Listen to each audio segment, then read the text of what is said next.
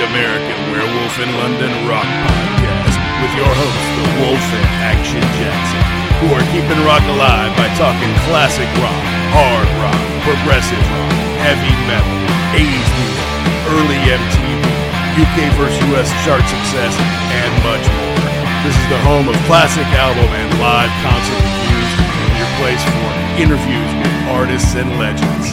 You're rocking with the Wolf. Hey out there, rock and rollers. Welcome to the 164th episode of the Ugly American Werewolf in London rock podcast.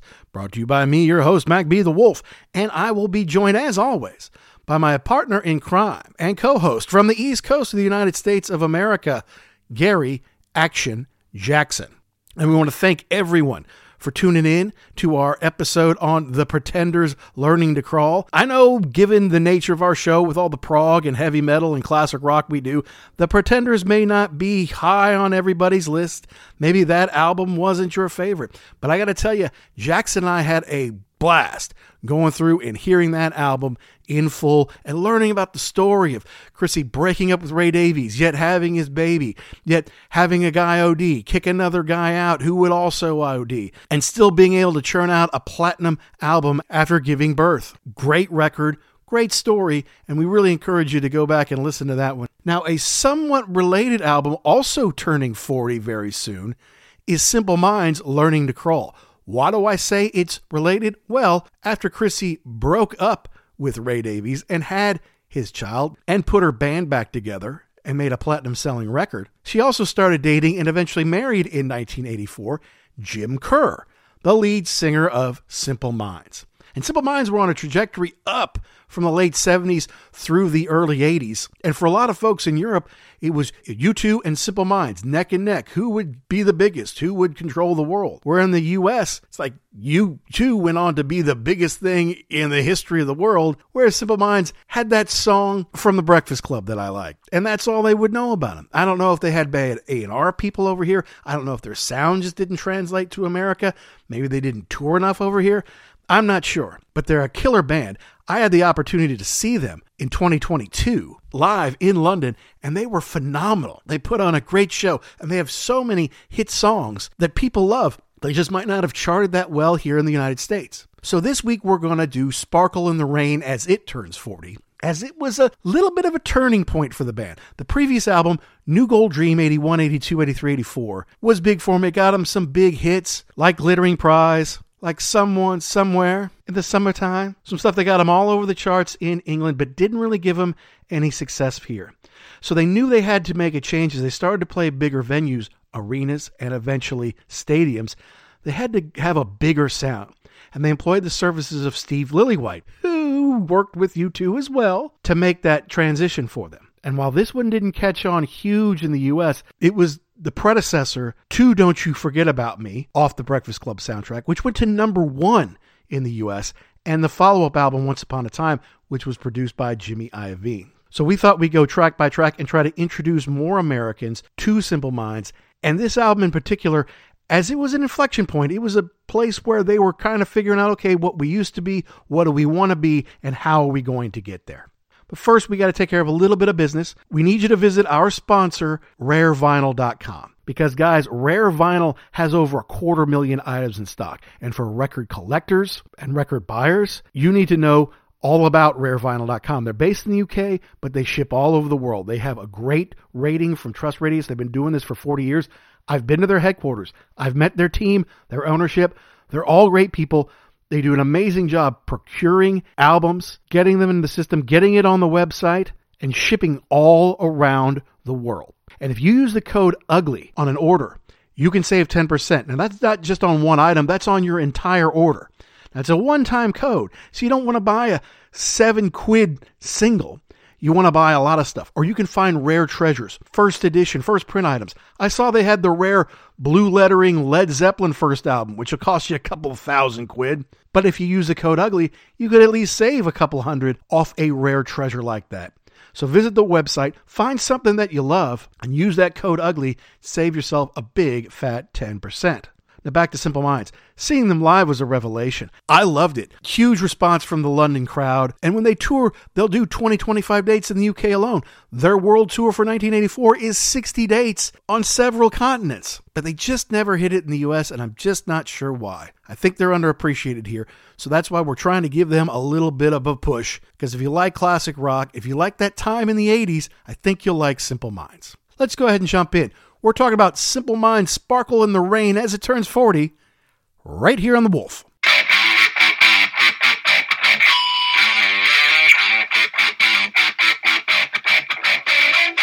But we have a lot, well, I've got a lot of notes here. There's a lot of interesting stuff, I guess you could say, in this Simple Minds record that we decided to do. Mm-hmm. Because it is turning 40 here very shortly, Sparkle in the Rain. Tell me about your experience with Simple Minds over the years. Like, how did you come to know them, and what did you think of them, and all that kind of stuff? I mean, probably like everybody else. I mean, we heard the Breakfast Club song, and that was a pretty big hit. I was trying to find out exactly where it charted. You probably have that number there. Yeah, the number is 1. So that's a fairly decent hit. Yeah. And what I didn't know over the years was that was not their song. They were kind of forced to do that, and still have kind of mixed feelings about it today, even though it was a giant hit. So they had that, and I think it was like that and Alive and Kickin' were pretty much the two that I knew. I never really dug too far into the catalog. They were just kind of familiar with them, but not really into the catalog. Yeah, and that's, for the most part, my same experience. Mm-hmm. 1985, early 1985, Don't You Forget About Me comes out, part of the Breakfast Club. And I understand that even for England, because everyone's like, say, well, you know, the U.S. and England, they're such good allies and partners. They both speak the same language, and, you know, there's a special relationship that kind of keeps us close to each other and all that kind of stuff. Mm-hmm. But culturally, we can be very, very, very different, as I learned from living over there and all the research we've done over the years on some albums that go huge there and not here or what have you. And so the Breakfast Club, although it was huge for us and our generation, I mean, it really just kind of pointed out the way things go in like a suburban public school and the archetypes and the, you know, the way kids interact with each other. I bet in England, people are like, huh? What? What is this? And it wasn't an enormous, let's say, hit blockbuster over here, but with teenagers, it was a hit. And over the years, it has become a huge John Hughes classic. Plus, it had all these young people in it who were doing really well at the time, and some of them became pretty big stars and all that kind of stuff. And that song, Don't You Forget About Me, of course, I loved. It was in the opening credits. It was in the closing credits. Yeah. And it just struck a certain mood in you, the way Keith Forsey, who wrote it and produced it. And apparently he offered it to Billy Joel first and other people who were like, nope, don't want it. Nope, I don't want to do it. Offered it to Simple Minds, like, nope, sorry, we write our own songs and that's not for us. And they eventually just were cajoled and convinced and like, all right, fine, we'll do it. Number 1 song in the U.S. and in Canada, and top 10 around the globe. I mean, platinum single in Canada, double platinum in the U.K., but it's on the Breakfast Club soundtrack. It is not on a Simple Minds album. And then their next album, Once Upon a Time, that comes out in 85 and 86. Once Upon a Time comes out, which is produced by Jimmy Iovine. So you can see that, you know, they're kind of climbing up not only the charts, but they're climbing up the ladder that you can get bigger producers and stuff like that. Yeah, Alive and Kicking comes out, and that was 3 in the U.S., top 10 around the world. And it also had the hits Sanctify Yourself, which I like. I knew all the things she said from that album. Another top 10 hit in England, but only 28 in the States. Sanctify was 10 in England, only 14 in the States. So they're starting to get a foothold. But in the U.S., between Don't You Forget About Me and the Once Upon a Time album, those were really their only footholds. And because this album we're doing today, Sparkle in the Rain, it was the first album that went to number 1 in the UK. Well, it went to like 70 in the US. It just, it didn't go anywhere. I'm sorry, it went to 64. My bad. Oh, okay. The previous album, which I really liked, New Gold Dream, 81, 82, 83, 84, that went to 3 in the UK and did well other places, but yeah, 69 in the US. So they figure, all right, Once Upon a Time went to number 1 in the UK, went to top 10 around the world, 10 in the US, you know, triple platinum Canada, UK, double platinum Canada, gold in the US, gold and platinum all over. Big record for them once upon a time.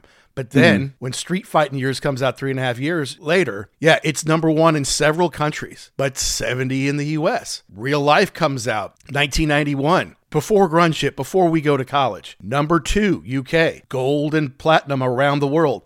74 US, Even in 1995, we figure, okay, well, grunge is come and gone, and we're kind of getting rid of all these 80s stars and all that. They go, good news from the next world. Number 2 in the UK, top 10 in a lot of places, gold in a lot of areas, 87 in the US. It's just the U.S. market. Yeah, apparently just never got it. They got that one song, and then they kind of built off the momentum on that next album, but they were just, I mean, you know how it is in America. I think they kind of got that, well, they're a quote-unquote 80s band. Mm-hmm.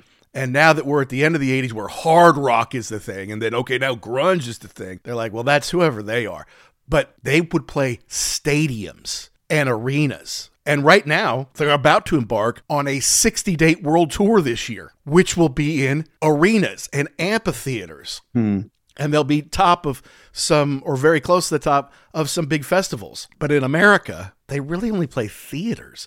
So even though they're doing a world tour and they're hitting, I don't know, is it 20? I don't know how many different, is it 25 different countries they're hitting? They're not coming to the U.S. Because it's not worth it to them. Yeah, I was going to say, why would you? I mean, if you can play bigger places, I don't think you make that much money in theater tours just because there aren't enough people. Right. They're not going to pay $1,000 a ticket to see you. So, yeah, don't even bother. So good luck with that. Yeah. No. Right. So what happened was, as we go back in time on the Simple Minds, who came out of Scotland kind of as part of the end of the punk scene, and they started to mix their stuff with the punk thing to make their own sound. Their first few albums didn't really chart. It was like Life in a Day, 79, Reel to Reel Cacophony, end of 79. Empires and Dance, all on the Zoom label. Those didn't really go much of anywhere in the UK. Although Empires and Dance, I think, had Love Song on it maybe, which was a hit for them. Then they go to Virgin. And in 81, it's like at first they released a double album, Sons in Fascination and Sister Feelings Call. And then eventually they split it up and make it into 2 different albums, which doesn't make a lot of sense, but okay, fine. It goes gold in the UK. But then the New Gold Dream album was what really kind of put them on the map. Went to number 3, it went platinum, and it had some great Simple Minds songs on there. I mean, Promised You a Miracle, loved it. I didn't love it back then because I didn't know it. But since, I'm like, that's one of their best songs. Glittering Prize has one of the best bass lines in it that you're ever going to hear. It's fantastic. And then Someone Somewhere in the Summertime. This is great. It's like they had really kind of figured out how to write songs and use all of the talent in their band because they have Mick McNeil, this great keyboard player. They have Charlie, their guitar player, good bass player, and is it Derek Forbes? And of course, Jim Kerr's voice as an instrument is phenomenal. Plus, he's a good frontman. He gets up there and jumps around and really sells the lines and stuff like that. So it's going the right direction. However, they're starting to feel like we need bigger songs for bigger audiences, venues. That's right. Exactly. Right. So they kind of decide they're going to change their sound a little bit. So this album, Sparkle in the Rain, is kind of a transition between New Gold Dream, which was kind of the height of their original sound, to transition to something that you could hear when you're in 10,000, 20,000, 50,000 people. And so they enlisted Steve Lillywhite, who really wanted to work with them. They wanted to work with somebody else because they worked with Grace Jones. In fact, I got to get his name now because it's someone or no, it may not be. Peter Walsh was his name. But Peter Walsh worked with a lot of great bands over the years, including our boy, Steve Kilbey. He worked on Heyday for The Church, which is about the best album they ever did. I think that was 85 or 86, so not too long after this. But he worked with a lot of great folks. So it's like he did a good job. But then they get Steve Lillywhite, who's a big-time producer, probably best known for working with U2. And so he did he managed to be able to do what was it? It was War, Big Country's The Crossing, and this album, kind of like the trifecta. All together in this year or whatever, it's like, wow, that's pretty impressive. And we talk about U2. Of course, U2 became the biggest thing in the world in the 80s. and then got somehow even bigger like in the 90s, you know. Mm-hmm. And in Europe for a while there, it was like, especially in the very early 80s, like U2 and Simple Minds. You know, who's going to be bigger? It's U2 Simple Minds, U2 Simple Minds, U2 Simple Minds. Whereas in America, it was like U2's the biggest thing in the world. Simple Minds had that Breakfast Club song. You know, they just didn't hit it for whatever reason. They didn't hit it in America. But in Europe and elsewhere, they were kind of regarded as equals for a long time. And I think that I don't know if that really put people off to that. Like, you just kind of get branded as a one-hit wonder, and it happens so fast here that, probably by the time the end of the 80s came around, while U2 was still, I mean, they put out, what was the Joshua Tree in 87. And so that really, really rocketed them to superstardom here in the United States. I think by that time, Simple Minds were just kind of almost forgotten about. We actually forgot about them. Yeah, that's right. They begged us not to, but sorry. We already had. Yeah. And look, the fact of the matter is U2 had a lot of singles that did well. Their videos did well. Unforgettable Fire did well before Joshua Tree. But yes, Don't You Forget About Me went to number 1, but that was the first time they had ever charted in the U.S. Ever. So they had all these singles. They had, a dozen or more singles that had various places in the UK and other places. And then their first single that charts goes all the way to number 1. And I think on a couple of different charts, like Billboard number 1 and Mainstream Rock number 1 or something like that. So huge.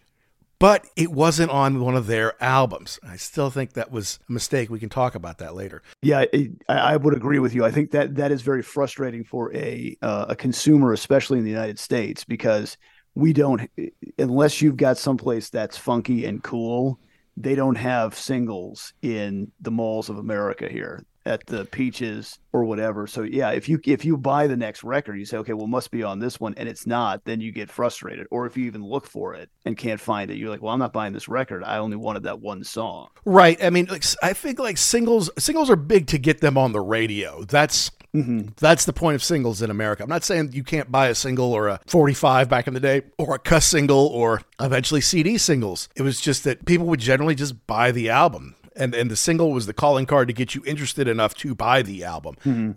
So it's not that you couldn't get them. It's just that they kind of dove off in popularity, I think, over time from the 60s to the 70s to the 80s, as far as what people buy in America. But yeah, so they have that huge one. They followed up with a solid album that sells fairly well. And then, in America, they kind of fade out. Whereas, in England, in Europe, they're ginormous. They're getting huge, So they want to change their sound a little bit. And this album, Sparkle in the Rain, it's not a bad album. We're going to talk about it here.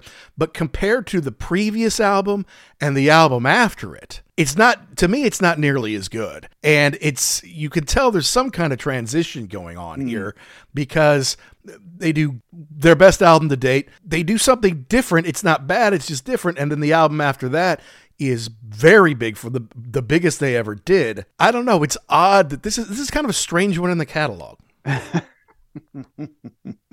And that's always the trick or the unknown when you kind of change your sound around. Like, you've got an audience, you've got your selling records, but you say there's something else for me. And then you go and change direction. And so I think you're right. This might be the in-between, like you're finding your new sound, you're finding your new place. One thing that always struck me about Don't You Forget About Me was the drumming on there. And I didn't realize that this was the first record that Mel Gaynor had appeared on. And I think he adds a lot to this, because I always liked that, like the song, I don't know. I mean, it was just so synonymous with the 80s. I don't know if I don't even tell you if I liked it or I didn't like it. I just heard it so many times that it was always there. You better like it, because you're going to get plenty of it, right? You're going to hear it a million times.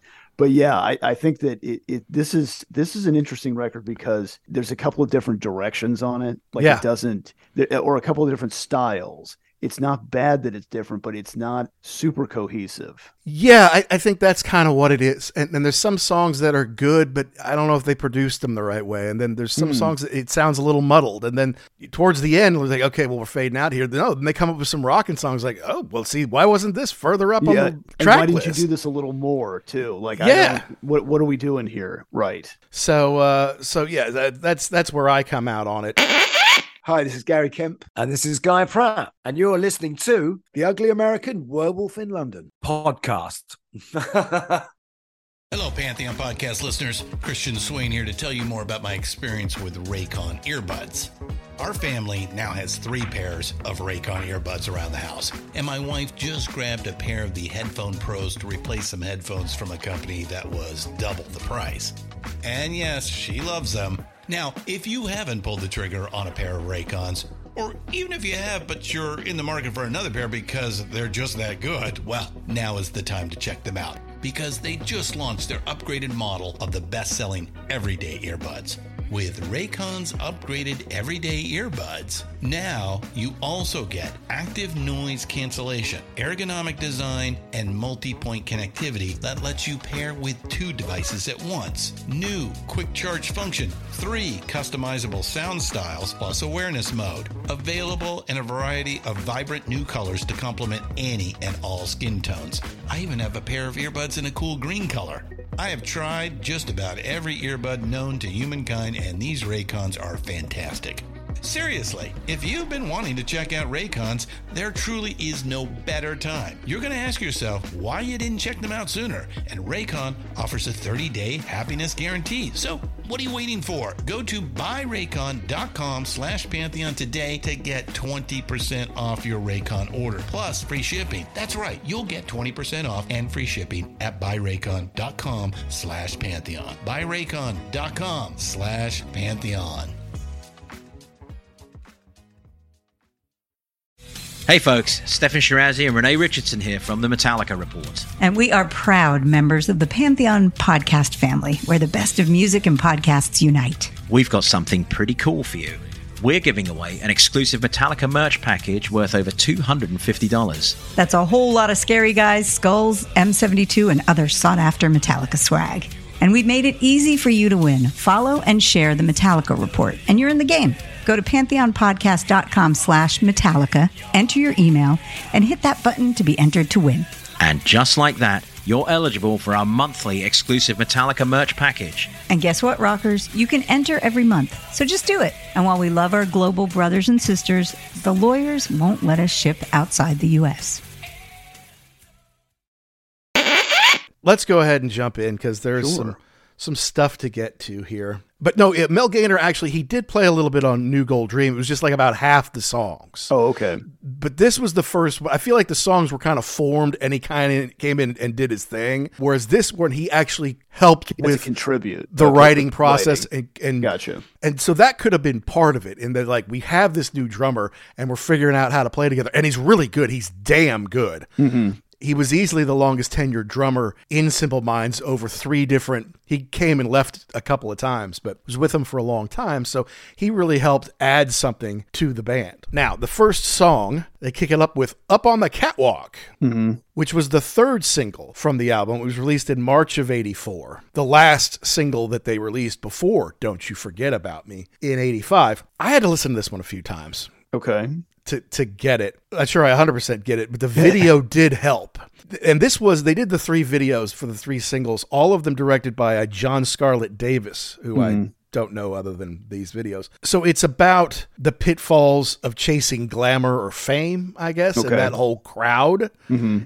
The video was more helpful to me in that it was them on a stage that actually came down kind of into like a cross. So you had like Charlie and Derek on opposite sides of the cross. And then Jim kind of has a catwalk between like the keyboard and the drummer all the way through them and all the way down, almost like his own little ego ramp, which he's jumping around a lot during the thing. And then on opposite sides, they have people walking up and down these catwalks, like to the risers models, and then back. For the most part, models. But then, and they have their faces covered, but then there's a boxer, then there's a Superman, and then, and some of the models are in couture clothes, and some of them are like, what the heck is she wearing? I do find their lyrics to be a little either really simple or confusing in a lot of these songs. But again, Jim's voice is more of an instrument than a storyteller, I feel like, on this album. Okay. I would agree with you on that. And I listened to this song a couple of times, and then I found the video. Mm-hmm. And there's a clip from Billy Duffy from probably the early 90s talking about the couple of videos that they made. And they were going to intro Rain. And he said, whatever you do, don't let them put makeup on you. Ooh. I feel the same way about this. I'm like, ooh, everybody's wearing eyeshadow, and it's very disconcerting because that's not their look. These are like just regular dudes in this band. They've got like, I mean, I think they're playing up the whole fashion thing, but it's just odd to see these guys from Glasgow wearing lipstick and eyeliner, and I know. But I mean, for Up on the Catwalk, I mean, that fits the motif, right? And I still don't love it. I mean, look, mixed piano is kind of bigger than the guitar on this, so it's kind of still that techno-ish almost thing that's going on. Apparently, Jim changed some of the lyrics at the end that was name-dropping people at the end. It's just some stuff that he had in his notebook, and maybe that would have helped if it stayed in there, would have helped some dumb Americans like me to kind of understand exactly what it was he was talking about. 1,000 names that spring up in my mind. 1,000 names that spring up in my mind. Like Theodora, Michelangelo, Robert De Niro, so many others. Natasha Kinski, I'm Martin Luther. There's room for others away from me. But, you know, it did well in the UK. It got to 27. It was backed with a brass band in Africa, I think. A brass band for Africa, or a brass band in Africa. No, it was in Africa. You're right. Which I guess there is, and that's like a 5-minute instrumental. And I guess there's a 9.5 version called a brass band in African chimes, which you can also find if you're really looking for it. I don't know. I guess it's about the pitfalls of chasing glamour and fame and those people, but I don't really get that from the lyrics so much. The video does help it a little bit. The song is fine, and it's one that they performed when I saw them in England at Wembley in 2022, I guess it was. They were brilliant, and this is one that I could recognize. The fans liked it, but you know, this is not my favorite on the album. I wonder if somebody bet Jim Kerr $20 he couldn't put Natasha Kinski in a song. Hang on a minute. I got it. Because when he goes into that, it's all over the place. He's talking about Robert De Niro. And it is a little confusing. I like it at the beginning because they've got the count in and the drums are just killing it on this thing. Yeah. And I think part of the problem for us is that this whole album is not really guitar driven. So it's kind of hard to get into if you're waiting for that riff. And it doesn't, not that the guitars aren't good on this. They just don't drive the bus like we like. And like we're used to. The 12-bar blues that we are kind of used to with the big riffs and the big sound that was huge at this time. Think Journey, Toto, Asia, whatever you want. Right. It's different. It's not bad. I like it. Right. But it is different. Right. The problem with a band like that is the guitar leads the way and everybody else just kind of puts their stuff in to kind of fill it out. Whereas this, you have other things that can shine here, like the drums and the keyboards. And like you're talking about Jim's voice, too, that he uses like an instrument on this. And it's interesting, too, because he's got this is more like I just have staccato singing down where he's just kind of punching you with those lyrics. Well, and that's right. Some he's more syrupy in the way that he sings. Yeah, he's definitely a talented singer. There's no doubt about it. Yeah. And he was a talented frontman. I mean, he still is. It's just he doesn't hop around the way he used to when he was in his 20s. Who can blame him? Yeah, I was going to say none of us do. Yeah, but let's move on. Yeah, because we'll go to the second song, Book of Brilliant Things, which does contain the lyric Sparkles in the Rain, where they got the title from. But this is techno-y, and it can be a little nonstop or intense if you're really listening to it. Okay. Very much of the time. But I'm really not sure what this one's about either, to be honest with you. Is it about being together? Maybe that their love is something that needs to be documented in a book of brilliant things? I don't know, but it's from afar in that, in the end, he's singing, someday we'll be together. So it's not like he's got his arm around his girls, like we've got the relationship, that it's more like aspirational. Okay. Yeah. And I do kind of like when things are open to interpretation. And I was looking at just trying to find a couple of these songs here, and there really isn't a whole lot of information. Like, I don't think Kerr ever sat down and expounded on these things. which is kind of cool because then it's like, well, it can mean what you want it to mean. Sometimes you don't need to get punched in the face and told what these things are about. I do like the change up at the beginning of this one with the guitar intro. It's a little more subtle, but it's there. Take a look into the bright and shiny book, into the open scheme of things. Book of brilliant things. Book of brilliant things. I open up to take a look into the bright and shiny book, into the open scheme of things. Book of brilliant things. But I looked up their lyrics, as I often do, so I can get a better understanding of what the song's about and all that kind of fun stuff. And it's not like Motley Crue lyrics, dude.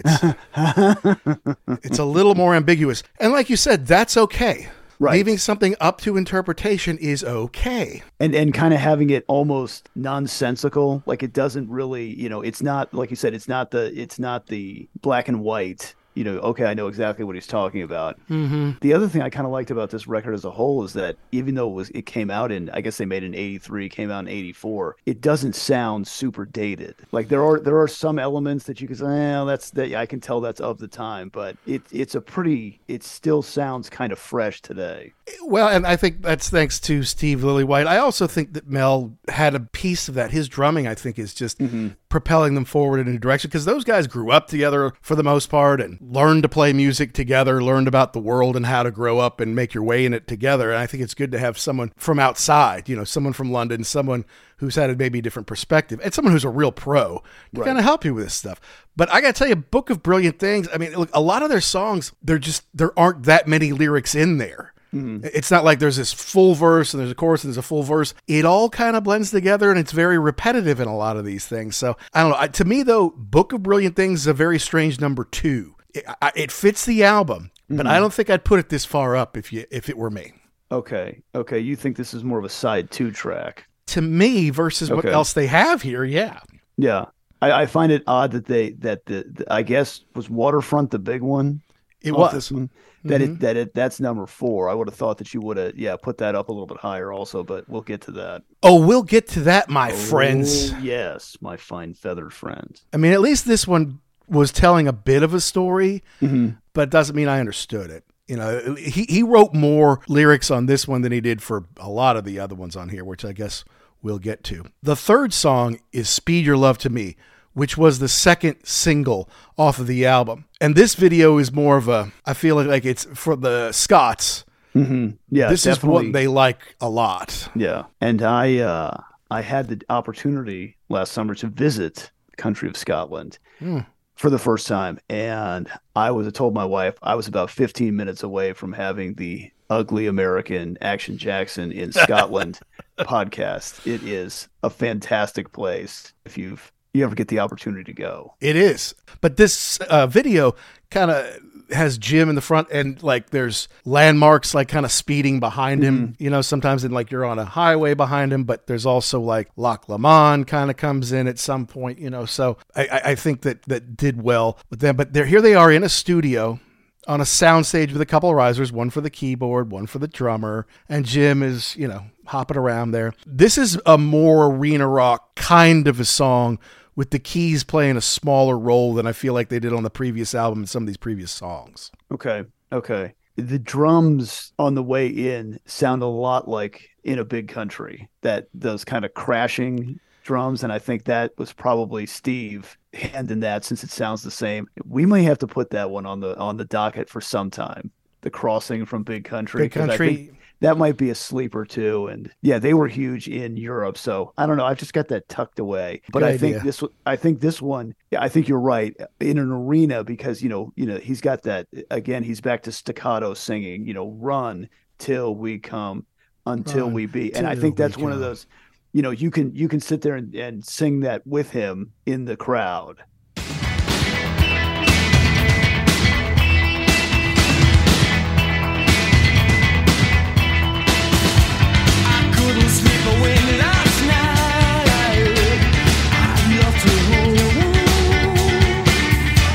Love to see the fires in motion. Love to feel the free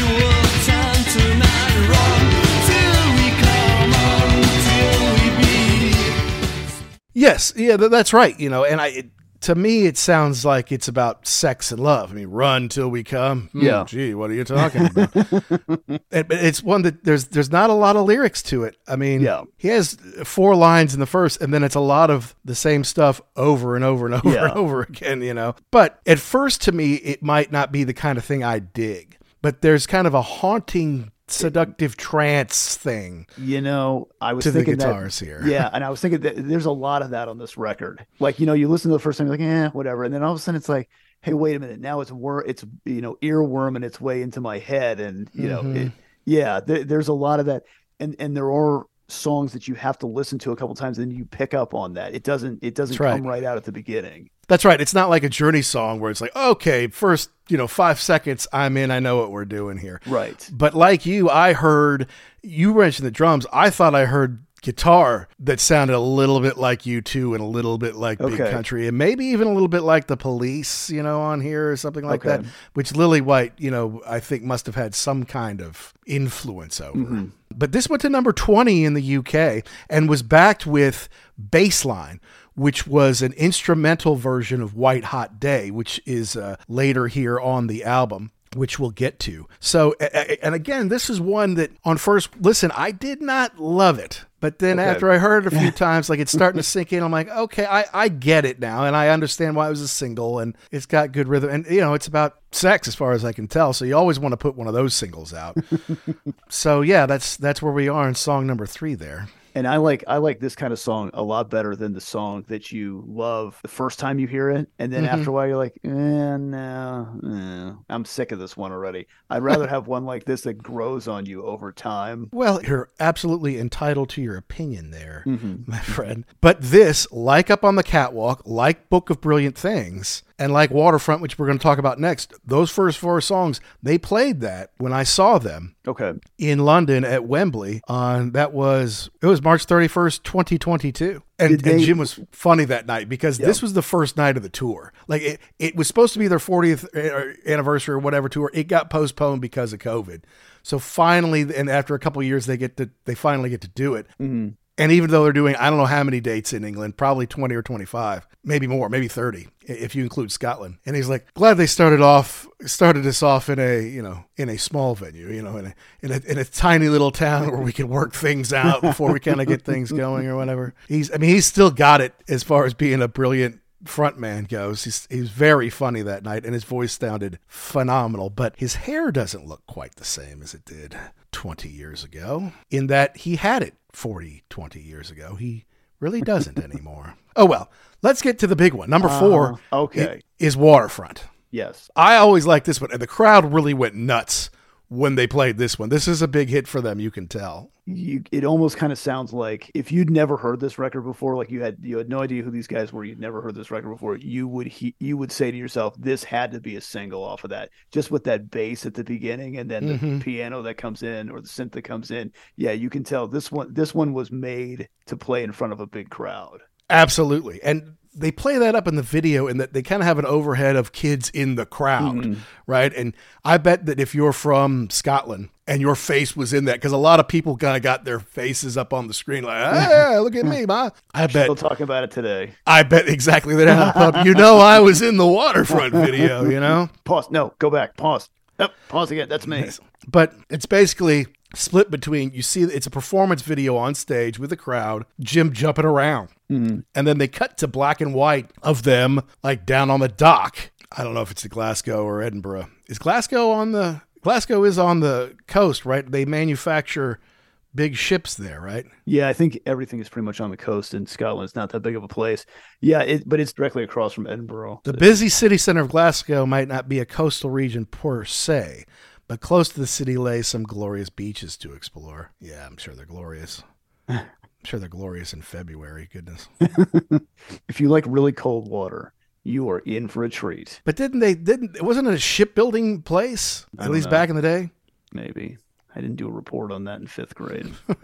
It's so true. It's like we learned European history, but it's like, yeah, Napoleon did this, and then the Kaiser did this. It's not, and then World War II, and then and then it's all us. We don't really care after that, right? But no, I mean, I've always liked this. And the thing is, the fact of the matter is, because we kind of compare them to U2, certainly in Europe, they were kind of on that elevator with U2 going up. And it wasn't just from afar. They kind of got to know each other a little bit. They influenced each other. They liked each other. Obviously, Steve Lillywhite produced them both. Jimmy Iovine produced them both, you know, and they started to take some things from each other. And I guess was it 83? Sometime in 83, they were a special guest of U2's in Dublin. Okay. So they opened for, but you know, they're special guests. And they played this before it was ever released. Oh, before anybody heard it. Yeah, Okay. you know, and so they kind of debuted it, I think, there playing with U2. So but it's pretty repetitive. It's let's go down to the waterfront, get up, get out of the rain. It's over and over again. Now, is it because the waterfront is beautiful and cool? Is it because you can go down there and smoke and nobody will give you a hard time? You remember when we did Dire Straits' first album? And let's go down to the waterline. It was about let's go down someplace where we can screw and fool around and nobody can see us or bother us. Is it the same at the waterfront? I don't know. Interesting. Yeah. Yeah. Is it a place to escape? Yeah. Like what you're saying, like you can do things that maybe they're frowned upon by society or, you know, the police or whatever when you're a kid, you know, that's the thing of escape.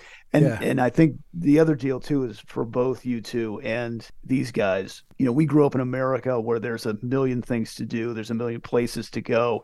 And, you know, we go to a place like Scotland and say, oh, this is beautiful. But there's a lot of empty space there. So maybe if you grow up there, you think I want to escape this place. I want to go somewhere else. That's a little more hip and happening as a teenager, as a young adult.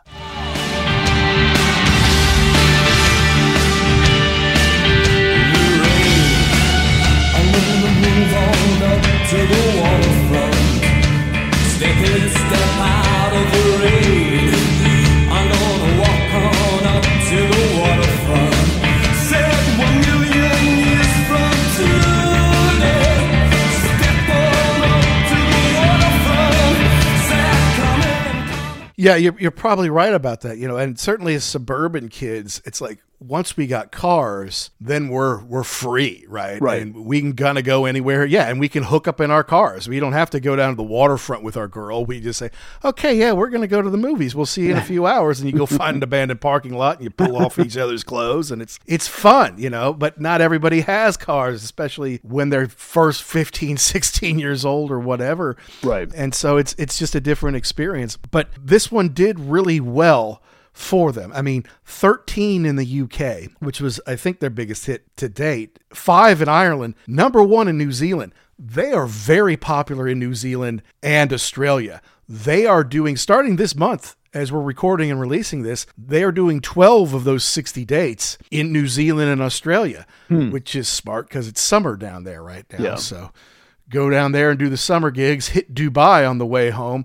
before you go to the UK in like March when it's still probably pretty cold and gray for the most part. Although I saw them at the end of March, it was not that bad. But anyway, by the way, the She-Wolf doesn't get invited to that many concerts anymore because she doesn't always behave herself all that well. And nor is she always all that interested. And this one, she was so busy with work. She was constantly on her phone. And she's like, you know what? I'm going to go. I'm just going to go home. I can't deal with all this right now. She was on her phone at the show. Yeah. Not like talking, but playing, you know, working and not getting into it. And I'm like, fine, go. You're not being that fun anyway. Just go ahead. But she doesn't like to take the train like I do. So she was calling an Uber. Well, she had to wait this is like halfway through the show. She had to wait forever to get one there, and it was super expensive and all that kind of stuff. Meanwhile, while they finished the show, on their last song, I walk out, I go to the train station, zip home, walk the 15 minutes or whatever home, and I got home like 5 minutes after she did or something like that. I'm like, that's what you get for being a pain in the ass, woman. That's why I take the Wolf Cub and not you.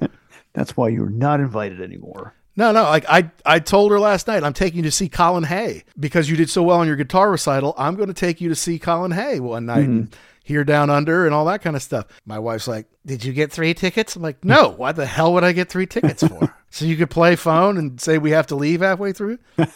Forget it. But anyway, and then it was backed with Hunter and Hunted Live, which was off New Gold Dream.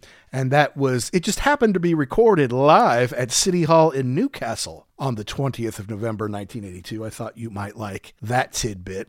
Another tidbit is when they played the Commonwealth Games in 2014, BBC used, it was in Glasgow, which is of course their hometown. BBC, used it as the kind of like the opening song when they would come in every time. So, Okay. And if you're unfamiliar with the Commonwealth Games, it's basically the Olympics for people, for countries of the British Commonwealth. So like the 70 nations or whatever it is, and people who they used to rule over, it's kind of a warm up to the Olympics kind of thing, And so Canada's there, and I believe South Africa's in it. All those little islands, and a bunch of folks are in it. So it's a way to prepare themselves for the bigger stage. But this Waterfront, I like it. There's not much to the lyrics, but it's the delivery, I think, that's important. Yeah, and the vibe of the song too. Yeah. Absolutely. Good one. I really like it. Hi, this is Mick Wall, and you are listening to the Ugly American Werewolf in London.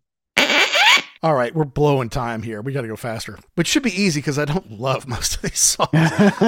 Or they're odd. East at Easter. What do you think about this one, which I think would be the last one on the first side? This one's a pretty hard left turn. I mean, you had the arena rocker, the feel good, and now, this is a strange song. It's hopeful and ominous at the same time, and I don't know what's going on here. He's singing a little softer. You got that little picking intro at the beginning of this thing.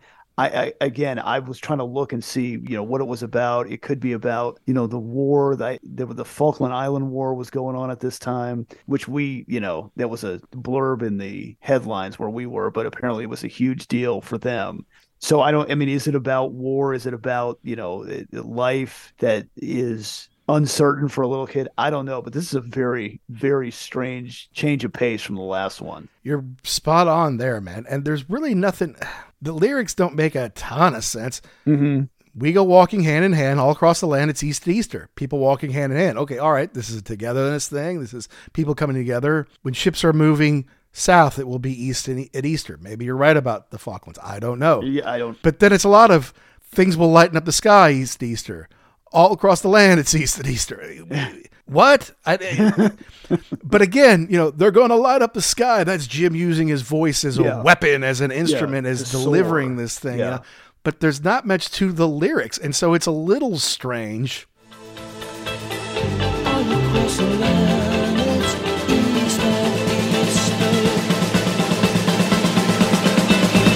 Things will lighten up the sky.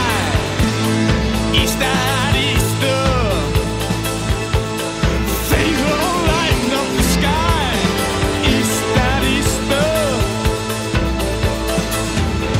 We'll go walking hand in hand. Light guitars, right? But then there's a few big chords in there, which is more of the time. Maybe something they're trying to get ready for a bigger audience. But his delivery is more important than the coherence of what he's saying when they're doing light up the sky and walking hand. Now it fits on the album, but you're right. It's still a turn from what they were doing. I mean, those first four songs are songs they've played for a long time. Whereas this one, I bet they didn't play it too much. This would be, if you played this thing live, it would be a real shift, I think, for the audience. Cause you're up, you're jumping around, you're super excited. And then you drop this one on people. And I don't know, I think it would kill the mood. Maybe. I don't know. Or maybe it'd be a good time to okay, you need to sit down. You need to catch your breath here. Let's do this one. Where's that t-shirt stand? Yes, exactly. They selling beer still? Let's go. Anyway, we move on to Street Hassle, a Lou Reed song. Right. The only song they didn't write on the record. And you could have picked anything. You picked this one. I had no previous relationship with Street Hassle from Lou Reed. Right. So I had to go back and listen to it. And it's, classic Lou Reed. He's not really singing. He's just kind of talking about the story. Talking about trannies and drugs. Yeah, okay, whatever. I'm sorry, trans people and drugs. Thank you. I want to be politically correct, but he would call them trannies, so I'm just quoting him. Yeah, no, it was the title track of his 1978 album. It was also 11 minutes long or something like that, with all these kind of different pieces to it. I don't know. It's weird. It's an interesting choice. I don't know why they would have. I mean, is drug use a big deal in Scotland at the time? I don't know. Are they trying to highlight that? I definitely like it better than Lou Reed's version. I'll tell you that. That's a good point because, I do like it better than what Lou Reed did. Apparently, they played it live on the New Gold tour, the New Gold Dream tour. Previously. Okay. It's just something they mixed in there. I guess they got a good reception from it, so they decided to put it on the album. And he's talking about having $80 so they can all kind of have a room for the night, probably some drugs going on, maybe some sex going on. Maybe they were robbed, maybe she's like, yeah, I'll pay for the room and everybody can get high and screw and all that kind of stuff. And then after you've passed out from your high, I'm going to take your rings and your watches and anything you have in your wallet and move on. It's kind of a song about some depravity there. So I don't know if they just liked the sound of the song and they wanted to make it their own. They liked the story, but that doesn't seem to fit the rest of it. It's a weird one.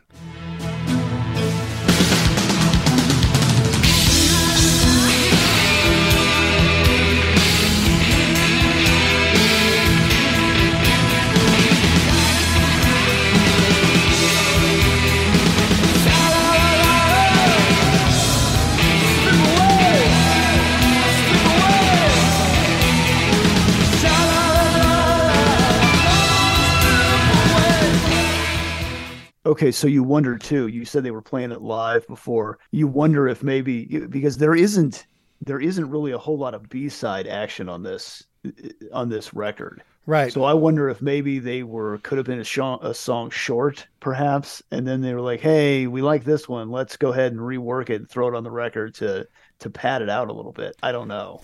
Maybe, but I think I could be mistaken, but I think this is song 1 on side 2. So this is the way you want to start off side 2? Yeah, I don't know. I don't know. And it talks about need love so badly. Is it from you need love, that's why you do these nasty drugs? Is it why you go to a nasty hotel room with people maybe you know, maybe you don't? To have relations only to wake up in the morning feeling cheap and used and alone again? I don't know. It's weird to me. I mean, I know that, to a certain population, Lou Reed and David Bowie and Iggy Pop in the early to mid 70s there, what they were doing was so phenomenal. I'm like, was it?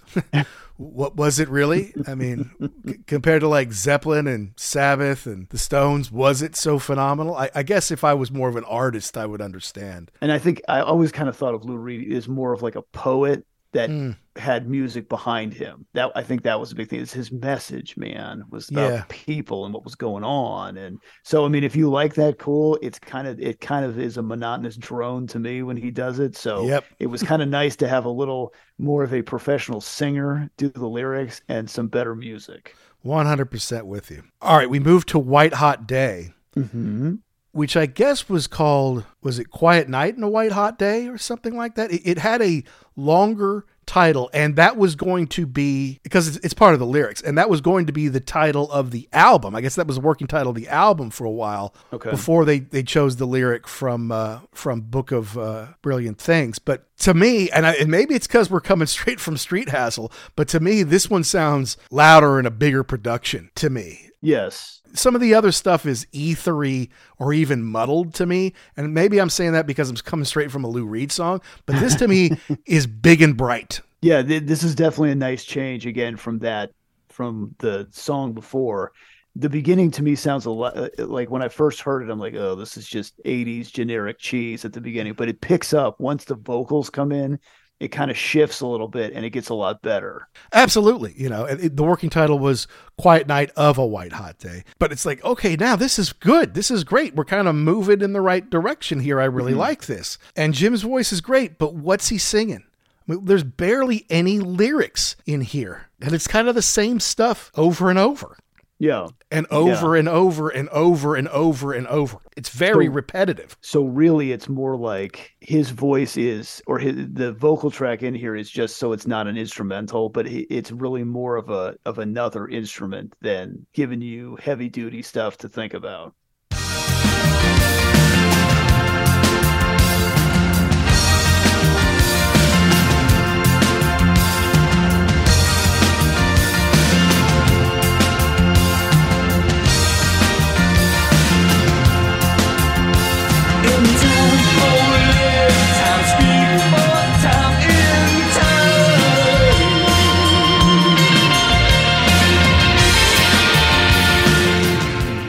Yeah, and is it because time is having their way with them? You know, it's like in time, only time, speak for time in time. Time calls, time cries, sweet friend of mine. Time can be a place, a spirit in a face, teardrops through time. A pretty nation speaks in time. The beauty of it is to wake up to shake the hand of time. I'm not sure I know what that means.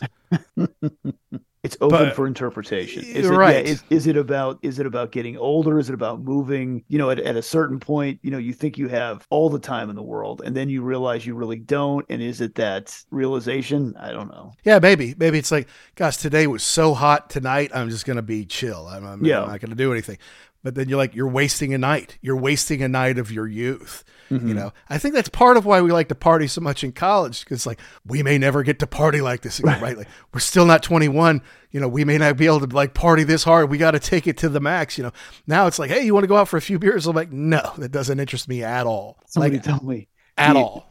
The excitement you felt in your 20s about going to a party is the excitement you feel now when the party is canceled. Yeah, where it's like I get to stay home. Oh, thank goodness. You know? I don't know. It's probably something about getting older or the way time works on us. I'm not sure I understand the story and the lyrics, but I do think the song is pretty good. Jim's delivery is good as well. Mm-hmm. Yeah. Now, the next song, the title is weird.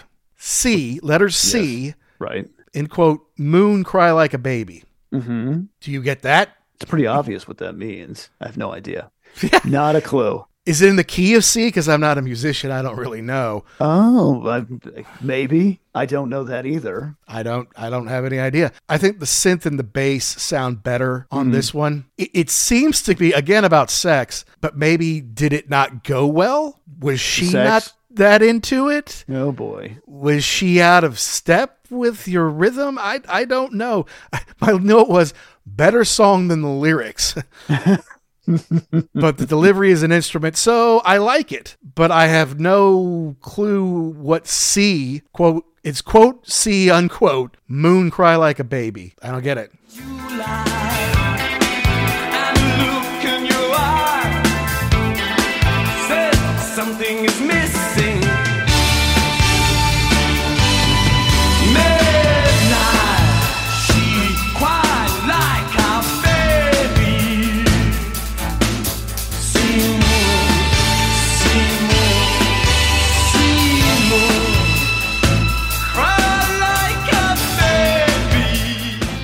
Yeah, sea moon, cry like a baby. Could this be something we can't understand? Could it be the girl can't understand? Yeah, I don't know. I don't know what's happening here. I kind of think like that maybe they kind of wrote this in reverse, maybe like, hey, we've got this tune, come up with some lyrics, and okay, here's something that fits in.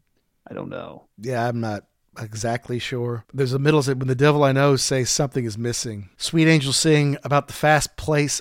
I'm going to assume that's about the fast pace of things. But our children sing love will conquer anything. I don't know. Were you going at it too fast? But it's love, so it's going to be okay. I don't get it. It's a pretty good song. The lyrics, I don't know. And the whole C. Yeah. The quote unquote C thing just throws me. I just, it must be in that key or something. I don't understand what else it could be. Well, let's see if we can find that. Or is it they're having fun with us? It's like when you see the moon with your eyes, you cry like a baby. But we're going to call it C, quote C, just to be clever. Maybe too clever? I'm so clever, no one understands this. Ha ha ha ha ha. Someday when we interview Jim Kerr, we can ask him. Well, you know, not too long after we saw them, we took a family vacation to Sicily. Okay. Which was great. They're still dealing with some COVID stuff, but not nearly as like it was in 20 or 21. And I come to find out that he's got a hotel on the southeastern tip of Sicily that's beautiful. Okay. And is a really neat place. And I'm like, had I known that. Now, where we went was a resort with like a golf course and several restaurants, and there's a beach. And I'm really glad we went there. It was nice. It wasn't super warm yet, so it was kind of a bummer, but I was just glad to be out of the house, out of England for a little while. But like, if we ever go back there, I'm definitely staying at Jim's place because it just looks absolutely beautiful. And apparently, because I think Charlie Burchill and Jim are like best friends, like they grew up on the same street. And I think they both lived there during their downtime, or certainly during the winter, because who wants to be in Glasgow in the winter? Cold and rainy? Sure, sign me up. But they have like, I think like nearby, like an outdoor amphitheater, might even be an old Roman thing, and they will play there sometimes. Oh, that would be really cool. Amazing. Yeah, exactly. Does he actually like, does he run the place? Like, could you potentially run into him in this hotel? You could, I mean, I think he's got managers and people who actually run it. And obviously most of this year he's going to be all around the world, so he can't run it. But yeah, I mean, you can see him there apparently during the right season. When he's there, yeah, he's not hiding. He'll be around and checking on his staff and checking on his guests and stuff like that. So how are you enjoying your stay? Jim, sit down here for a minute. See Moon cry like a baby. We're going to need a minute. I need you to tell me exactly what's going on with this. Exactly. I've got a lot of other guests here. I don't care. Come on. Yes. Here we go. We're going to go track by track through this, and you're going to tell me exactly what all of these lyrics mean. Yeah, just be glad I'm not asking about Chrissy Hynde or Patsy Kensit, okay? Oh, boy. Because I want to know about Patsy Kensit in the sack. I really do. Anyway, love Lethal Weapon 2. All right, now look. Yes. This fourth song on the second side of the ninth song, The Kick Inside of Me. Yes. Where was this the rest of the record, dude? I think I had that exact same note on here. And the guitar and bass on this, I know this is 84 and Love wouldn't come out until 85. This sounds a lot like your friend and mine, Mr. Billy Duffy, on guitar. It's hot. I like this. And if we could have had more of this on the record, it would not have hurt my feelings. God, we are so... It's like we have a brain meld going on, man. We... often think the exact same things. Here are my notes. I'm going to read it. Go ahead. This is evolved punk, thick bass. It's not unlike the Cult. And it's weird too, because when I heard that, I'm like, hey, did he do Love? Steve Lillywhite? It wasn't. It was Steve Brown. Yeah. But had that happened, it wouldn't have shocked me too much, because I mean, it sounds there are notes of it that sound a lot like that, and a lot like the Cult. Yeah. Yeah. Of course, I gravitated toward this one right off the bat. And again, where was this the rest of the time? Come on, Charlie. You know you can play like this. Let's go. Exactly. You know, I'm like, quite frankly, they needed this album, this song. Yeah. It gets a bit mellow, you know, in it, but it's a good sound at a big place. And Derek Forbes' bass really stands out. Mm-hmm. I really love what Charlie is doing here. It's kind of like, it's about time, buddy. And I like what Mel Gaynor, he's a great drummer. And I think everyone's really firing on this one.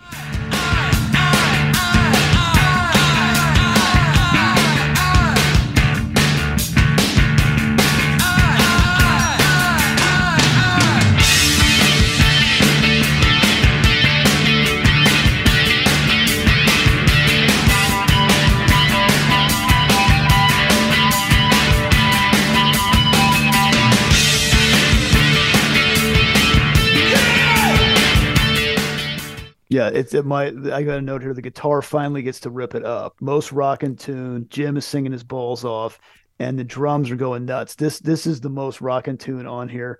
This wouldn't have hurt my feelings to start the record off with. Exactly, or certainly second instead of Book of Brilliant Things, man. And there aren't many times when the second to last track on the record, and actually you could even say this could be the last track because the last one's an instrumental. That's right.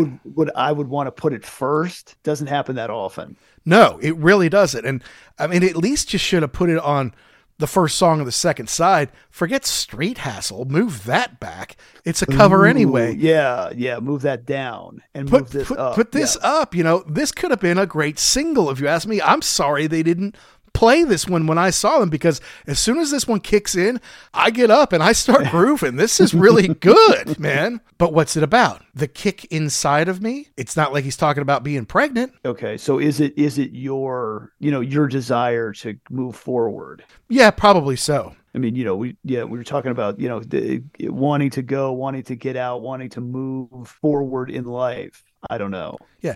You shake out the ghosts, right? You put the call out. You kick up inside of me, steal the world and live to survive. in spite of me, kick up inside of me, even if I'm like, I kind of like here. No, get it going. Right. Yeah. Move on. Buy a place in Sicily, damn it. Yeah. Start a hotel. Take me away until another day. As far as I can see, you put the fear inside of me. Kick away. I think it's about getting up, kicking some ass, getting going. Yeah. Might be the best song on the album. Might be better than Waterfront. I like this one a lot. Oh, because it's in the wheelhouse. It's in the wheelhouse of the guitar is hot, the bass is hot. It just rocks more. This is what I like. I think this is better than Waterfront. Would have been great as an American single. Probably something they should have considered. Whatever. I'm just giving you my just opinion. riffing here. Yep, that's right. Yeah. And like you say, the last song is an instrumental, Shake Off the Ghosts, which is kind of mellow. But I mean, it fits in with everything on the whole album. It's a bit of a weird way for me, though, to end the record. But I get why you don't want to stop with The Kick Inside of Me. That's too rockin'. They definitely mistracked that. Yeah. You want to kind of fade off a little bit, like, okay, we're going to play you some good music. We didn't really come up with lyrics for it. Kind of like a brass band in Africa. Good song, good instrumental, but not much, well, no story to it, I guess. Right. It's just like, this is good, something good we put together, and we hope you enjoy it.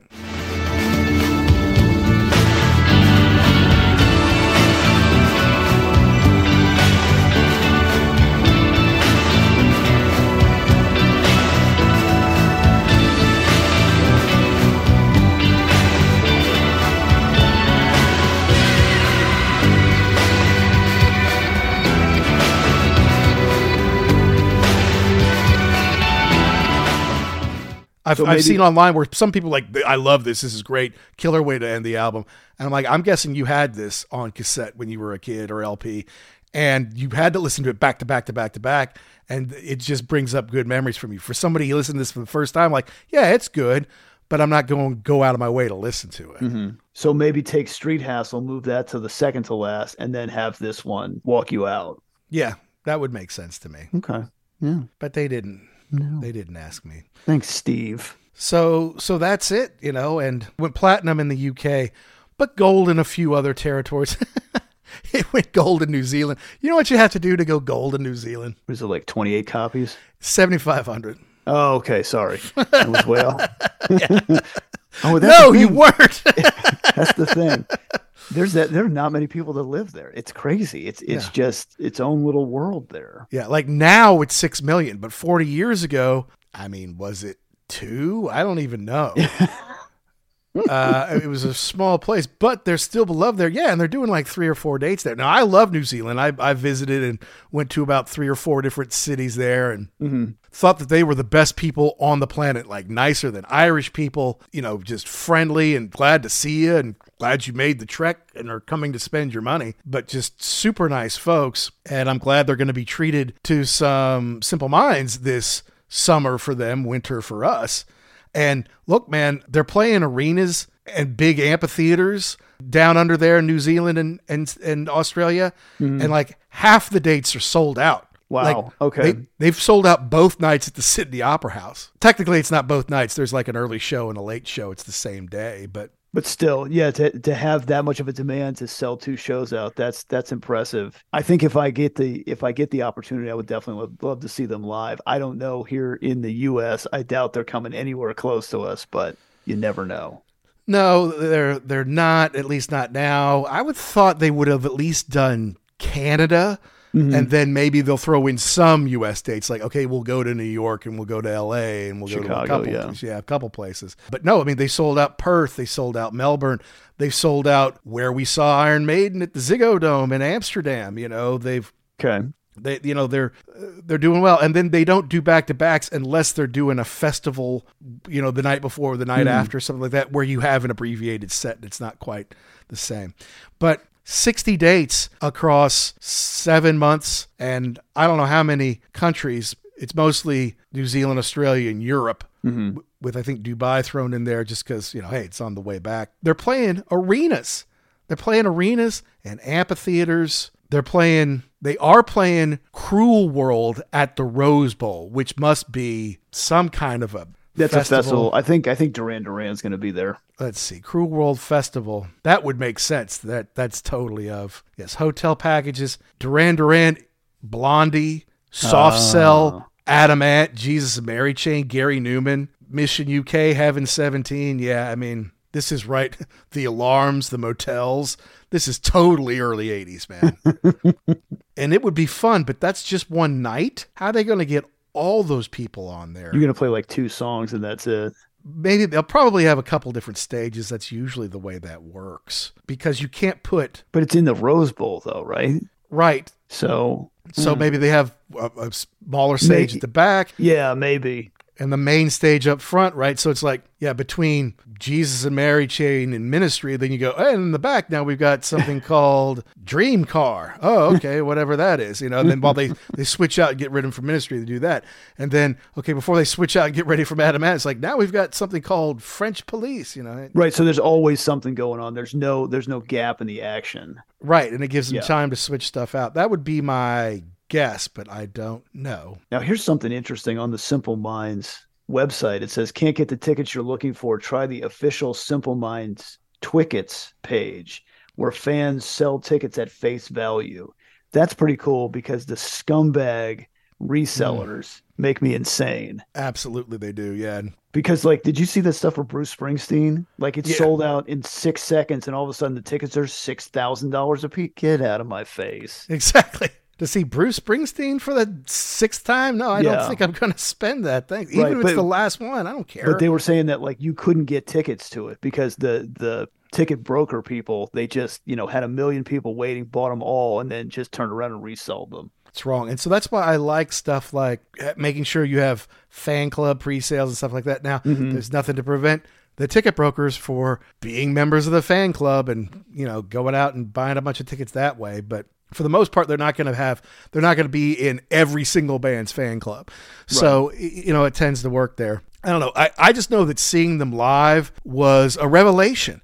And I think I remember you said that. Yeah, that really turned. I don't know if it turned you around, but it made you appreciate them a lot more. Yeah, and they had I'd seen Genesis do their second to last ever show at the O2 around the same time.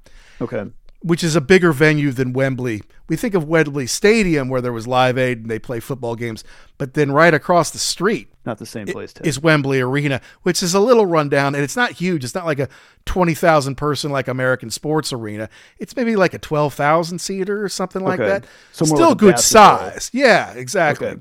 Still good size, but not ginormous. It didn't have an enormous upper deck and all that kind of thing. But it was a good place to see a show. And their stage was not unlike Genesis. Not as huge, obviously, not as technologically enhanced, but still very similar. On that level, just a step down. That's all. I'm like, these guys are great. They put on a great show. The current incarnation of the band, which is really just Charlie and Jim from back in the day. By the way, they, like bands who were successful and lasted a long time, shared the writing credits equally, which generally speaking keeps a band together. But after they did Once Upon a Time, then the band really kind of started to fall apart as far as the original members, and eventually Mick McNeil, the keyboardist, left, and eventually Derek Forbes left, and Mel Gaynor left. He came back and all that kind of stuff. But it was really Jim and Charlie, the childhood friends, who have kind of kept this thing going because it was huge for them in America once upon a time and around the world. But then they did huge tours, and we're talking playing stadiums, man, around the world. Not in America, but around the world. So they became enormous, and they kept riding that for a while. And he talks about there's a documentary about them out right now that just came out, I think, last month on Paramount Plus, which I'm dying to see. I don't have Paramount Plus because I already play for 4 or 5 or 6 other TV services. I'm like, I can't just buy everything because it has 1 or 2 things on there I want to see. So I'm dying to see it. It's called Everything is Possible, and it's obviously going to be heavy with Jim and Charlie. And I think they're walking around Sicily. Is it Taormina? I think it is.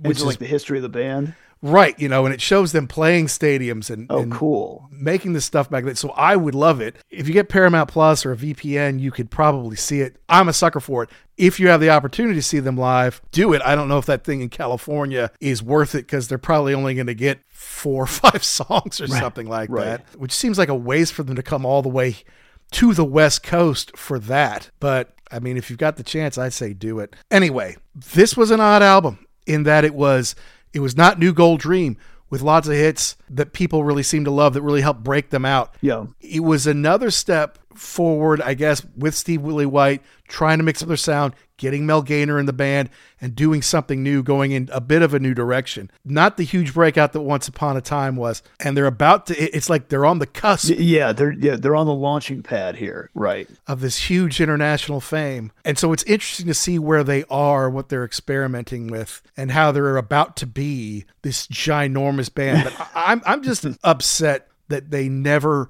hit it as big in America. It doesn't make that much sense. And Jimmy Iovine's in the thing. You can see a trailer and he's in it. I gotta see it one way or the other. But Simple Minds, as far as America is concerned, totally underrated, totally missed the boat as far as I'm concerned, because these guys are great. They have a great sound. It's just, especially with their lyrics on this one, they don't always clearly tell a story. And in America, that can be a problem. Right. Yeah. And I was going to say, I just love the story of the two of them, forging ahead to keep the band together, Charlie and Jim. Mm-hmm. Like I said, you go through this meteoric rise, you're playing these stadiums, stuff comes in, people get bent out of shape. I'm sure there's money issues at some point in time. Somebody got bent out of shape. They weren't getting paid. And then to have them come out on the other side and still be together and still playing tours together, that's pretty cool. I would very much like to watch that documentary as well. I'm sure we'll get the chance at some point here. Yeah. But yeah, I mean, they defined the 80s for a lot of people. And like you said, that Don't You Forget About Me song defines them as an 80s band in America, but it almost kind of pigeonholes them. And it's like, you're nothing more than this. And I don't want to know the rest. We just don't have the memory of all these songs. Maybe Alive and Kicking, yeah. But other than that one song, that's who they are. Whereas there's so much more than that. 60 million albums sold around the world. That's big. Yeah. You can't discount that. Yeah. It's huge. It's amazing. So they're the real deal and they deserve more credit in America. We got to do something big after these two. I mean, because Van Halen did pretty well for us.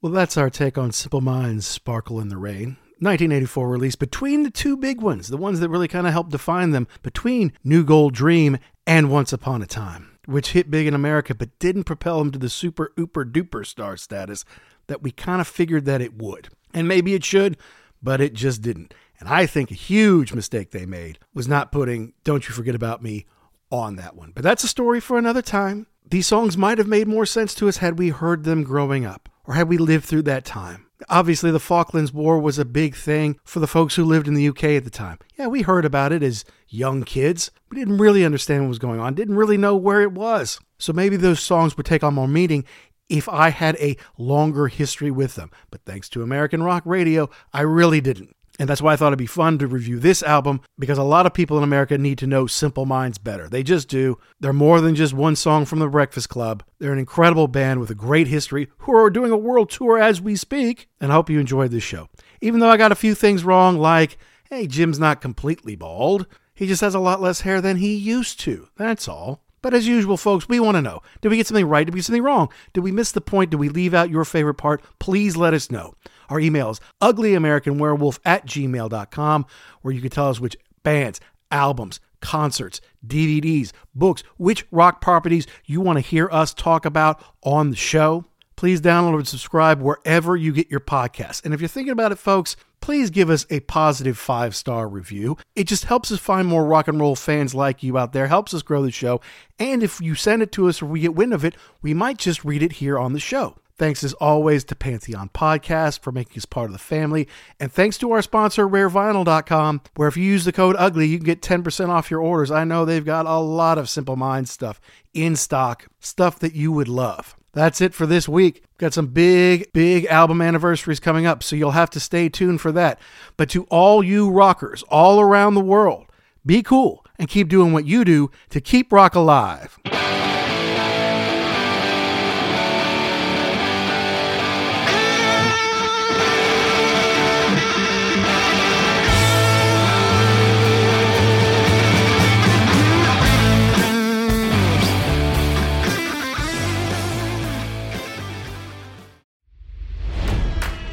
It's NFL draft season, and that means it's time to start thinking about fantasy football. FantasyPoints.com features industry-leading experts and prognosticators using proprietary hand-charted data to help you score more fantasy points. FantasyPoints.com is the place to go for whatever kind of fantasy football you play. Whether you play fantasy football, daily fantasy sports, or do a little bit of everything, Fantasy Points has the meticulously researched content to guide you to victory. And why wait for the fall? Fantasy Points also covers the new spring football league, the UFL. Join the guru, John Hansen, Scott Barrett, Joe Dolan, and other massive names in the fantasy football universe with an exclusive offer. Use code Pantheon for 15% off any Fantasy Points package, including the all-in package, with access to every article, tool, and data nugget that Fantasy Points has to offer. That's FantasyPoints.com and code Pantheon for 15% off at Fantasy Points. FantasyPoints.com, code Pantheon. Score more fantasy points.